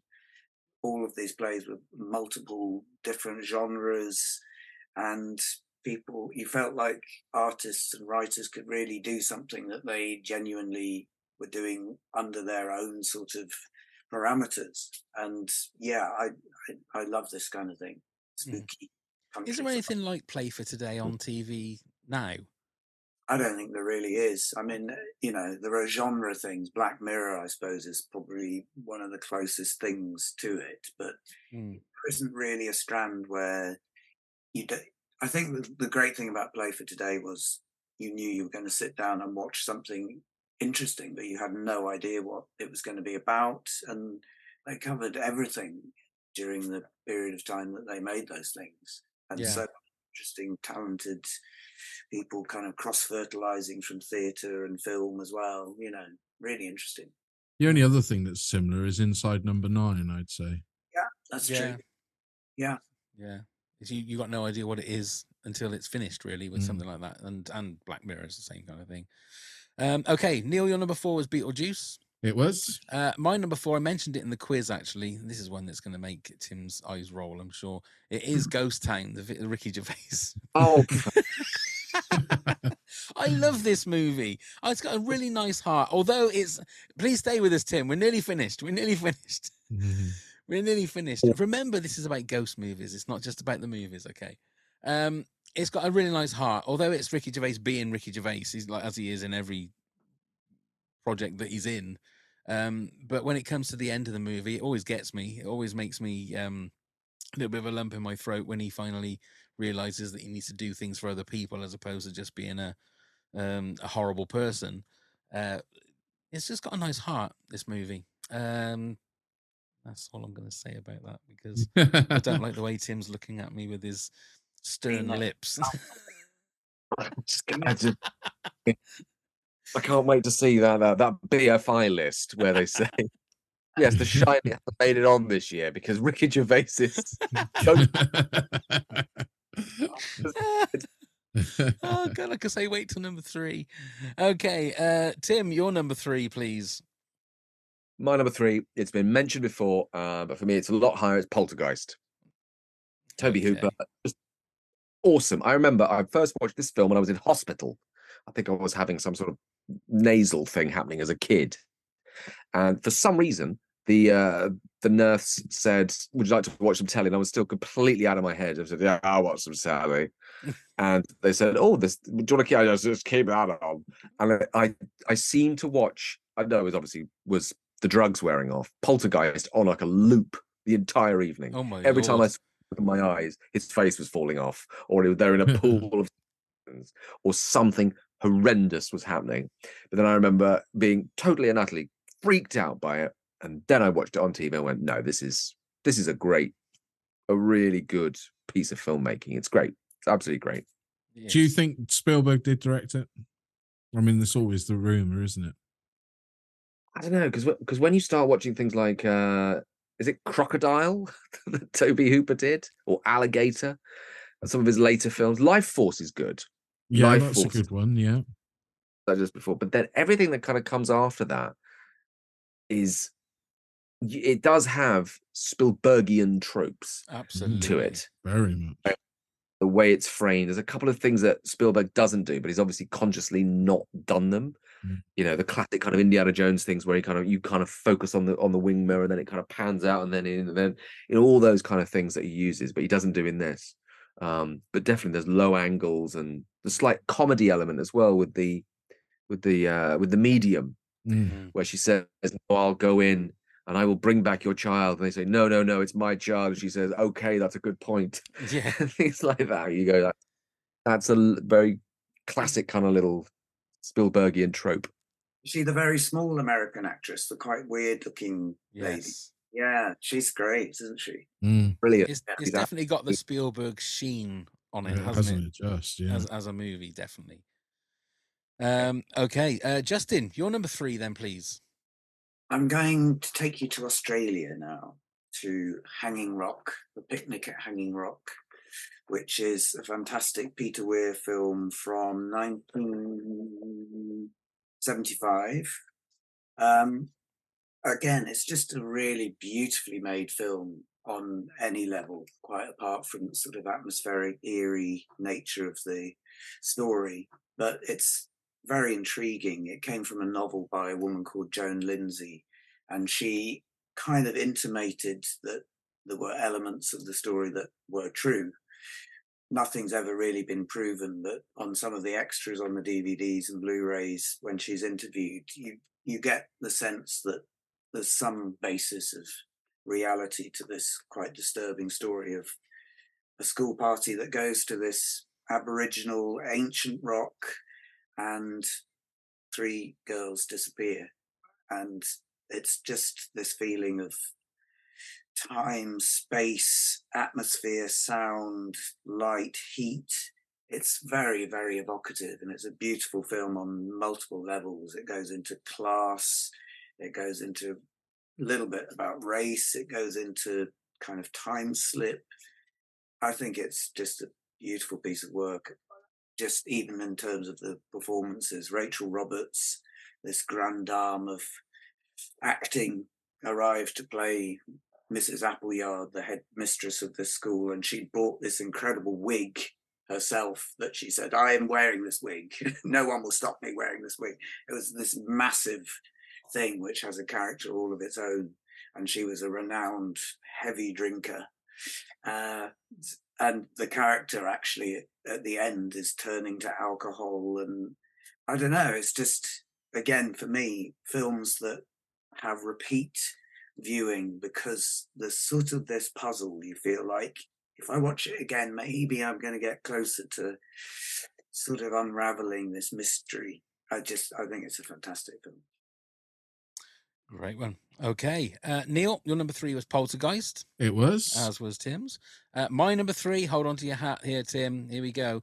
Now, you can't have a ghost top 10, a ghost movie top 10, without having A Christmas Carol.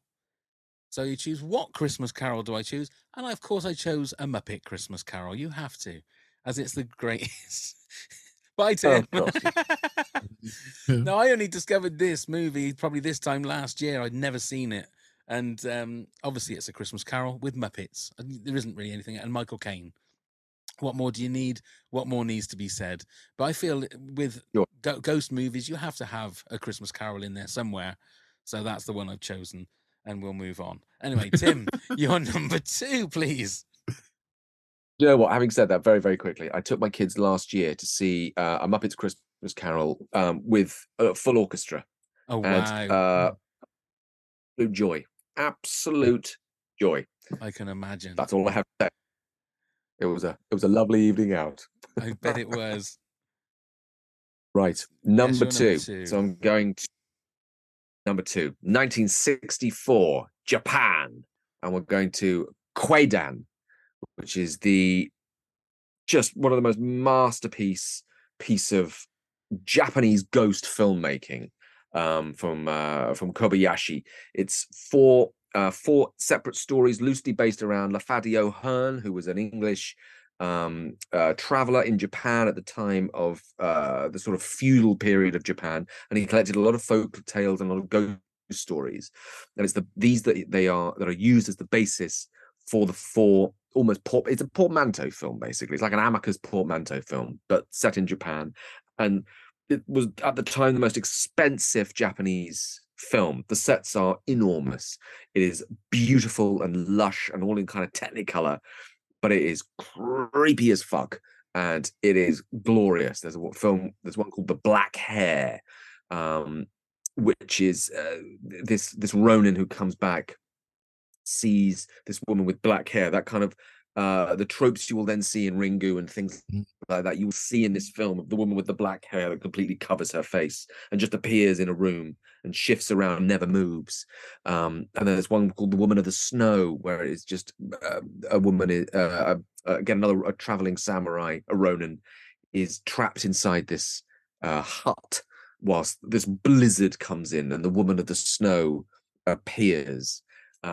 It's just eerie and beautiful, and there are so many things that come from it that it's a glorious piece of filmmaking, and I would highly recommend, if you've never seen it, dip into it. Don't be afraid. It's a long film, and obviously it's Japanese in 1964, but it's well worth it. You will be eminently rewarded. Yeah, Is it the kind of sorry, I was going to say, is it the kind of thing that's on streaming somewhere that you can see it, or it's on BFI player, oh right, BFI must be, yeah. Okay. I watched it about 3 or 4 weeks ago. It's an absolutely amazing film. Glorious. It's all studio filmed, but the sets are incredible. They've got boats and you name it, massive kind of rotting fortresses, and it's really beautiful. Kind of the pace of it as well is very mesmeric. It's a long film, but you kind of get drawn into this very slow, haunting pace. Yeah, wow. It doesn't carry itself. It's a very slow pace, which gives it that sense of being like an old-fashioned ghost story. It's just to be kind of led into the atmosphere and just kind of feel the shifts and the changes rather than jump scare, move on, fright. It's just eerie. Oh, it's wonderful. Okay, lovely. I'm gonna have to watch that. I've heard of it, but I've never seen it, so that's gone straight to the top of my list. Okay, Justin, your number 2 then, please. We're back on television. Sorry, apologies. So it's 1979.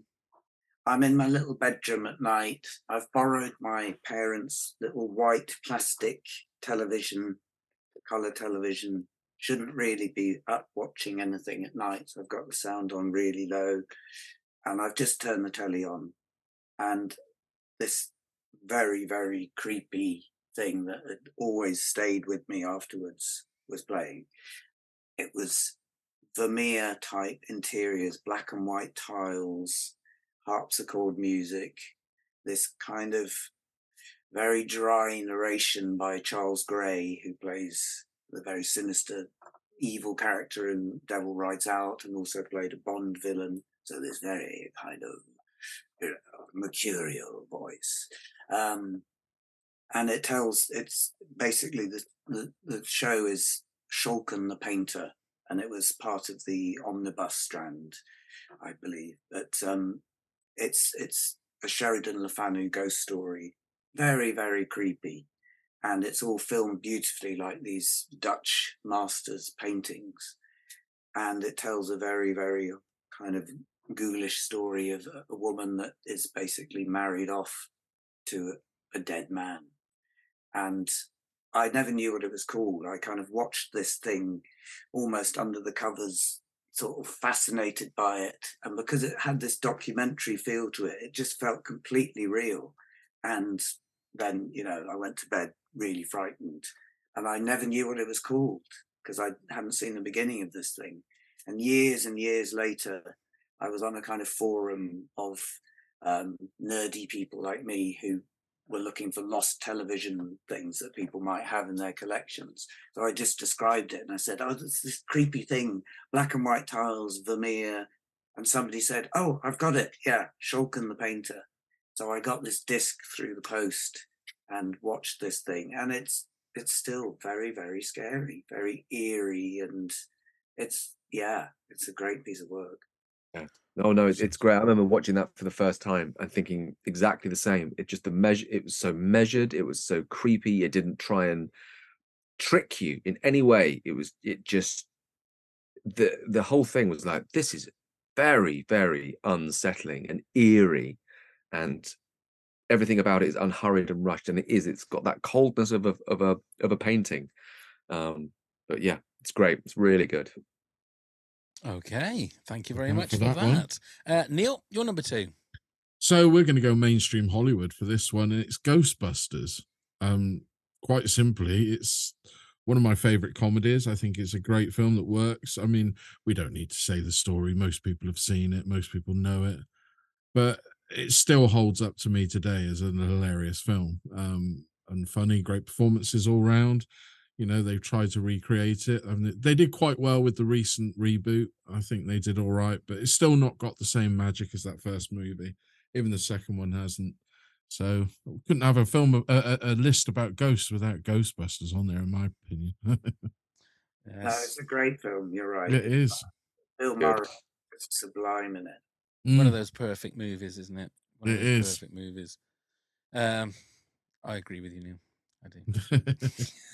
I'm scared to say anything because I just in the bottom right-hand corner I'm seeing Tim with that. Do it. Anyway, my number 2, I'm not going to say anything about it because I've said something about this movie nearly every podcast we've ever done, and it only occurred to me very late in the game that it was about ghosts. And it's Field of Dreams, the Kevin Costner movie.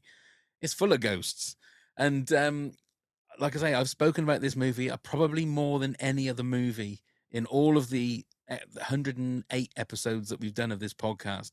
So if you want to hear my opinions on this movie that I think was number 2 in my movies of all time, maybe number 3, I love this movie, and that's all I'm going to say. That's all I'm going to say about that, Tim.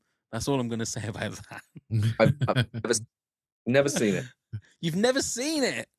Never seen it. I would recommend it. It's a beautiful. It's a lovely film. It really is a lovely film. Right, before we reveal our number 1s, we're all going to give you our rundowns, and I've got to look at Tim's face one more time while I say that for number 10. But we'll save that. Tim, if you'd like to give us your 10 to 2, then Justin, then Neil, then I'll do the same. Right. I've actually done that classic thing where you go, oh, I'll just put that away now. I'm now offended again. Oh, hang on. Where do I put the list? Here we go. Right. Okay. Apologies. Okay, here we go. So at number 10, Session 9, Brad Anderson from 2001. Number 9, The Entity, Barbara Hershey, 1980s. Where else are we? Number 7, Under the Shadow. That was number Iranian 8. 16. Is that right? Yeah, that was number 8. That was Under the number 8. Shadow. Yeah. Number 7. Number 7 was The Ghost Train. Is that right? That's right. Yes, absolutely. Number 7, Ghost Train, Arthur Askey, 1941. Number 6, Carnival of Souls, 1962. Number 5, The Devil's Backbone. Number 3 was Poltergeist. Number 4, The Fog. You can tell I haven't numbered these at all. I've just together. That's fine. And number 2, Quaidan. Lovely. Thank you. Justin, your 10 to 2, please. Right, I'm going to try and remember it as well. Okay. There you go. It's a thing. Yeah. So number 10 was Beasts. Correct. Beast Baby, written by Nigel Neal. Number 9, I believe, was Mulholland Drive, David Lynch. Yep. Number 8 was Shades of Darkness, Seaton's Aunt episode, Walter Delamere. Number 7, I think, was Dead of Night. Was right, yes. Yep. Okay. Number 6 was a series called Shadows, the Other Window episode. Number 5 was Play for Today, a photograph. Number 5 was The Appointment. Sorry. Oh, sorry. Yeah. Okay. Yeah. Number 5, The Appointment. Number 4, therefore, was Picnic at Hanging Rock. That was a photograph. I'm completely wrong. Okay. Photograph. This is harder than the quiz. Number 3 must have been Picnic at Hanging Rock. It was. Shulkin, the Painter. Wonderful. Neil? So number 10, The Woman in Black. Number 9, I went for Ghost Stories. Number 8, Ringu. Number 7, The Frighteners. Number 6, Ghost. Number 5, The Grudge. Number 4, Beetlejuice. Number 3, Poltergeist. And number 2, Ghostbusters. Wonderful. And the way I've done mine is I've done my number 1 at number 10. That's right, how I've done it, just to change it over a little bit. So at number 1, The Shining. At number 9, The Blair Witch Project. 8, Poltergeist. 7, Beetlejuice. 6, The Sixth Sense. 5, Ghost. 4, Ghost Town, which will be in the BFI's top 10 of greatest ever movies. I'm sure it will. 3, A Muppet Christmas Carol. And number 2, Field of Dreams. So Tim, what is your number 1 ghost movie of all time? It's Ghost Town, isn't it? It's Ghost Town. It's Ghost Town. After all of that, it is Ghost Town. It's adventure in. No, it's obviously for me. It's The Shining. It just stands. I'm going to say that's my number 1 as well, Pav, because we might as well talk about damn it. How Just- can it not be? How can it not be? It's just superb. It's Kubrick at its best. He destroyed cameras to make that film. There's just so much. The mythology also of the film is just above and beyond almost what the film is and of itself. It's just extraordinary. It does everything you would want it to do. It's creepy. The Penderecki soundtrack as well, that kind of creaking, screeching sound. Daniel Torrance going down the corridor, seeing the Grady twins, and it's all of it is just, for me, it's a perfect ghost film because you just feel uneasy. There's just an unease, and it's an unease that is not just you're just uneasy. It's otherworldly. There is something dangerous out there, in there, watching you. It's around everywhere. You don't know if you can hide because it will find you. It's all over the place. It really is. And I never understood, and I still to this day, I've read the book and I understand that it's a lot different to what the book is, The Shining, but I still don't understand how Stephen King hates The Shining, Kubrick's The Shining. I just don't. Changed it so much. He took away, was it the topiary animals? That's right. Away all of that, which you kind of think. I remember seeing the TV remake, sort of like four-parter of The Shining, where they put in the topiary animals, and you go, well, I can see why, because when you read it, it's quite scary. But then when you see, a topiary elephant just go, Mm. it loses a bit of the sort Yeah. of magic a little. But no, Yeah. great. Thing is, you're right. Do you know what I mean? I know you're right. You are right. What have you done? I know What? you're right. When you say that, when you explain it like that, I know you're right. You know. So I apologize. Is all I can say to all the thousands of listeners, and to you, Tim, more than anything else, because I don't think I've ever disappointed a guest more in 109 episodes. I think you're about to disappoint. Well, let's hear Justin's number one first. What have you got, Justin? Okay, I'm going for Night of the Demon, Oh, Yeah, great movie. which I watched last night actually, just to refresh my memory of, was it the best spooky film? It is a really, really fantastic film. It's got so many set pieces. It could be multiple films. There's so many fantastic set moments that happen. Carswell, the villain, is this genuinely creepy man who inhabits the film, and there's something kind of avuncular about him, and he's got his charming, sort of slightly dotty mother, played by Athena Seiler, and there's something very, very creepy even about that relationship. She knows that he's doing terrible things, and she's sort of trying to stop him and trying to make these phone calls to stop the curse that he's put in place. There's a fantastic sequence where a labourer who has gone mad and killed somebody is kind of injected with drugs and hypnotized, and goes back into sort of a trauma of this curse that has affected him, the demon he's seen. There's a fantastic, very creepy seance where a man suddenly starts talking in a little girl's voice, and you hear those classic words at the beginning of the Kate Bush Hounds of Love song, "It's in the trees, it's coming." Maurice Denham has a very brief appearance at the beginning of the film and then dies horribly. Yeah, I just think it's a fantastic film, and it kind of has elements of folklore. There's a really wonderful bit that actually was taken out of the US version for some reason. But the main character, who is a psychical researcher, a psychologist, he goes into the country and he meets this family in a kind of old, rundown farmhouse with beams, and they're sitting there like sort of Puritans, talking about the man, the son who has gone mad and killed somebody.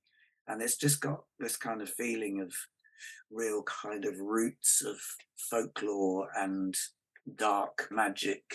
And it's a film that I saw when I was probably about 18. They did this fantastic double bill one night of Night of the Demon followed by The Innocents, which are two of my favorite films. And yeah, I just love it. It's a great movie. I saw that on Movie Drone, Tim, that film for the first time. Well, actually, yeah. There you go. Yeah. Okay, let me bring this home then with my number one. I mean, Neil's already mentioned it anyway. For me, it's a perfect movie. It's Ghostbusters. That's my number one. We've already spoken about it. Tim, thank you very much for the discerning look there. Let's quickly run through these honorable mentions. Aaron Capone Langan said, absolute favorite other than Ghostbusters is The Frighteners. Good acting by Michael J. Fox, good story, decent effects for the time, overall good cast too, a great mix of scares, creepiness and comedy. For pure scares, I've always been fond of the original Poltergeist. It still creeps me out when Diane, Jo Beth Williams, falls into the dugout pool in the rain. She's in the water and the caskets and bodies start appearing and surround her. Stu Grant, Sixth Sense, The Shining, Ghostbusters, 13 Ghosts, Ringu, Tale of Two Sisters, Poltergeist, Beetlejuice, House on the Haunted Hill, and Ju-On. Kerry and Gary Curtis. Absolute favourite is The Conjuring, so well done. Not sure this qualifies as a ghost story. The original Amityville Horror is one of my favourites. Scared me when I was a child, but still gives me goosebumps today. Although not very well received, I truly enjoyed 13 Ghosts. Jennifer Lof Fanoof, 1963's The Haunting, scared the crap out of me when I was a kid, and it still gives me chills. Joy Talbot, I can't watch scary movies, so my favourite one is The Canterbury Ghost. Gabriel Gonzalez. The Entity. Still can't find a copy of that movie or find how to stream it. It's hard to watch. Scared the hell out of me as a kid. And Stephanie Fitzpatrick, Ghost and Haunting of Hell House. I feel that one was a trek right from number 10. You know, I do feel I do feel I had to battle for every single one of those decisions. But guys, thank you so much for joining us. Thank you so much for sharing your. I feel like Neil, our list has got massively improved and longer, definitely, with some stuff that we need to catch up on without a shadow of a doubt. Before we say our proper goodbyes, Neil, do you want to tell everybody how they can get in touch with us and all that gubbins? Absolutely, I will. You can find us on all the social medias at Top 10 Pods. Give us a click, give us a like, give us a follow, give us whatever it is you do on there. Email us at top10pods@hotmail.com. You can come help support the podcast at patreon.com/top10pods, where you could be a guest yourself as one of the rewards. And please do check out all of the links via the link tree. You can find the link in the show notes. And then do please give us a like, give us a review, give us a rating, whatever it is you do on the wherever you get your podcasts from. Wonderful. And also remember, the link for the Folklands podcast will be in the show notes. So click on that, subscribe, whether it's Spotify or Apple or wherever you get your podcasts, and have a listen to the guys' podcast because it is fantastic. So Justin, Tim, thank you so much for joining us. Just keep doing what you're doing when it comes to your acting, obviously, and when it comes to the podcast. Get out there and find all the ghosties and ghoulies. Thank you very much. We certainly will. Good. And I feel I will send you via email, Tim, 1,000 lines saying The Shining should have been my number one. Maybe and to reasons why it should have been your number. That's the thing. I'm just going to have to, I don't know. I just don't know. I've just never heard anything quite like it in my life.